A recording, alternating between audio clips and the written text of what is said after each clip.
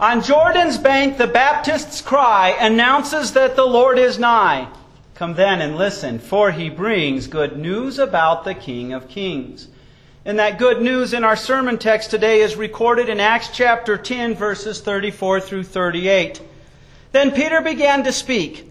Now I really am beginning to understand that God does not show favoritism.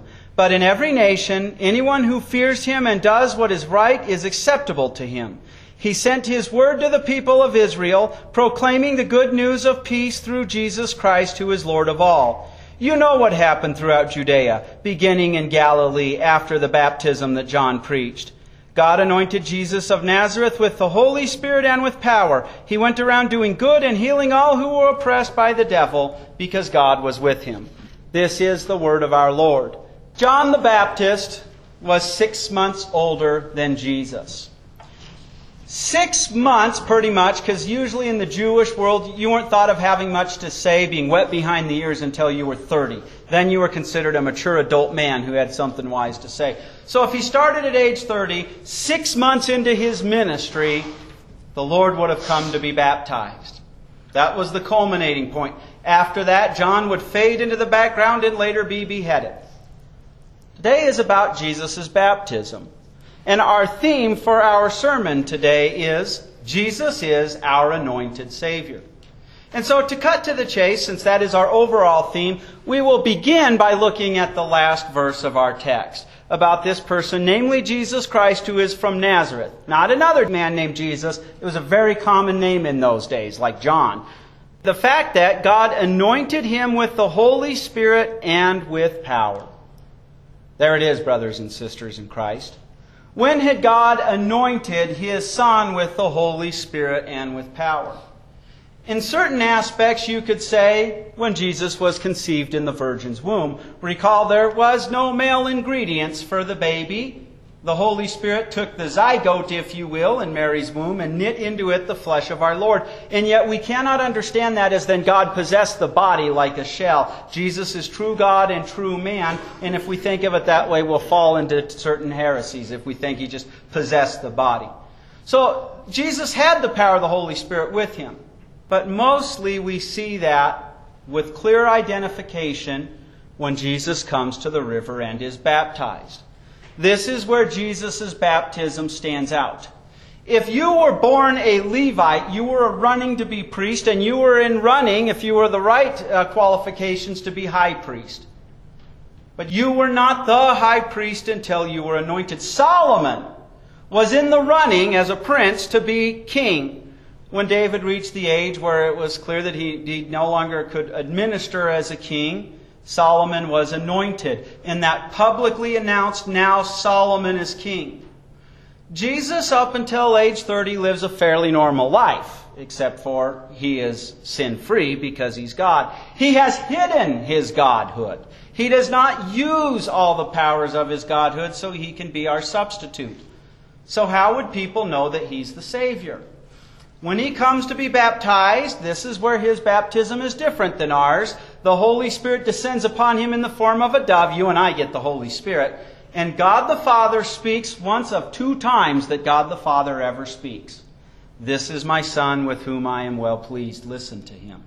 Jesus is the spokesman for the Trinity. Any other time in the Bible besides that, and at the Mount of Transfiguration when God the Father speaks, when you're told God spoke, that is Jesus. He's the mouthpiece for the Trinity. Okay, so this makes it clear. This is the one who's to be the Savior. In the Old Testament, it was prophesied time and time again. The term Messiah means anointed. The term Christ is Greek for anointed. God made it clear. Now begins His public ministry. This is the one I've anointed to be Savior. And now He publicly starts doing that.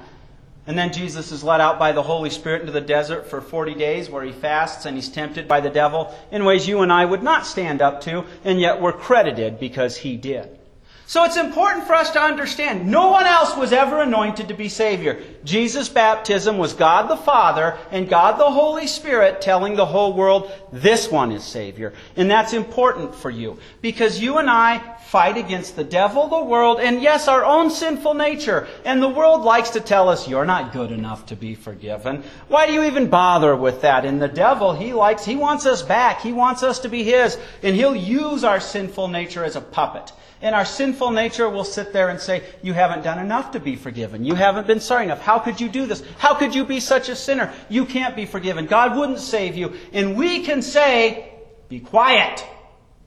I am not the one God anointed to save me. I am not the one God anointed to earn my forgiveness. Jesus and only Jesus.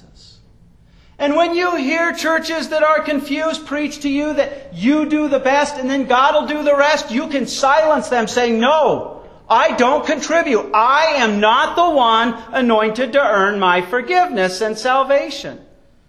It is Jesus and only Jesus. And that is such wonderful comfort for you and I. Because we can't earn our forgiveness. We're too sinful. But Jesus did, and He's the only one that is meant to. And when He cried out on the cross, it is finished, He meant just that. He had done all the work for all your sins, that they are all forgiven. But His anointing also means something else. He was baptized. Jesus lived His life as our substitute. There were all these ceremonial laws in the Old Testament that pointed out, that were meant to give the message, you can't help but to be unclean in your sin. I can't imagine living as an Israelite and finding out, I just touched this thing, I'm unclean, and now I got to go to the temple and make this sacrifice. What a pain in the neck! And it was meant to give that message. Because of our sin, because of original sin, we cannot help but to be unclean. We cannot save ourselves. So Jesus was our substitute, and He did all those ceremonial laws in our place. And although baptism was not a ceremonial law, and He wants us to be baptized, He was baptized just like all the sinners were baptized.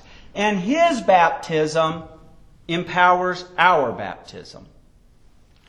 Now let's get into our text. There's a Roman centurion. A centurion was in charge of 100 men. His name was Cornelius. And living in the region where Jesus had been, he had adopted the Jewish religion, and he looked for the coming Messiah. But even the Jewish people recognized that laws like circumcision and don't eat bacon and stuff like that, that was meant for the Jewish people to represent the glory of the Lord. And they did not demand, if you were born a Gentile, that you be circumcised in order to be saved. But you were unclean if you weren't. And a Jewish person certainly would not go into Cornelius' house because it would make them unclean. And a Jewish person certainly wouldn't want to sit next to him in the synagogue because that would make him unclean. I wonder if they were like us today and would make those people sit in the front so everybody else could sit in the back. We tend to do that psychologically. Or maybe they made them sit in the back and the rest could sit in the front. So Cornelius is wondering, he's heard of this Jesus. He's heard of His life and death. Could He be the Messiah? And as he's praying to God about it, he's told, send for the Apostle Peter. And he does. It takes a day to get where Peter's at. He sends his men, and right before they come, Peter is up on the rooftop. He's praying to the Lord. And this would be Jesus who speaks to him. He gives him a vision with a sheet full of all these animals, clean and unclean. And it comes to him and he says, arise, Peter, kill and eat. And Peter was a devout Jewish man. He says, surely not, Lord. I've never done anything unclean. Do not call unclean what I have made clean. He does this 3 times to get the message through Peter. Sometimes the Lord has to do this 100 times to get the message through with me, and I've never even received a vision. So I got to compliment Peter that he does pick up on it pretty quickly for a sinner. So why all of this stuff? What about this food stuff? Then these people knock on the door. They're Gentiles. They're unclean. They're uncircumcised. They handle BLT sandwiches. Peter can't be near them. He can't accompany them. They'll make him unclean. By the way, they would have hated the centurion, or they should have, because that was the oppressing government. He kept the Romans in power by being in charge of 100 men. So Peter goes to the house because he recognizes this. And this connects us all back to Jesus' baptism. We are connected in our baptism to Jesus' baptism, as the Apostle Paul spells out in the book of Romans chapter 6. We are buried with Him. That means every day, whether you feel it or not, your baptism is drowning your sinful nature. And in your baptism, that Holy Spirit that descended upon Jesus, He is sealed in your heart. And that connects you to Christ, so that every day Christ's death is now your death. Christ's life and resurrection is your life and resurrection. And so yes, when you wonder, will I be saved? You can confidently say, I was baptized, and my Lord was baptized, and His baptism is my baptism, and His Holy Spirit is sealed in my heart, so I get His life of perfect obedience, life and death. In other words, your baptism, because of Jesus' baptism, life and death, and resurrection, has cleansed you. So now Peter gets it, and he has no problem accompanying those unclean Gentiles because he knows they're clean. And when he comes into Cornelius' house, he preaches the sermon that is our text. Verse 34, Then Peter opened his mouth and said, On the basis of truth am I comprehending that God is not a discriminator. Now, brothers and sisters in Christ, our text translates favoritism, which is really good. God doesn't show favoritism. What would it mean to discriminate or to show favoritism? That would be to discriminate on outward appearances or circumstances.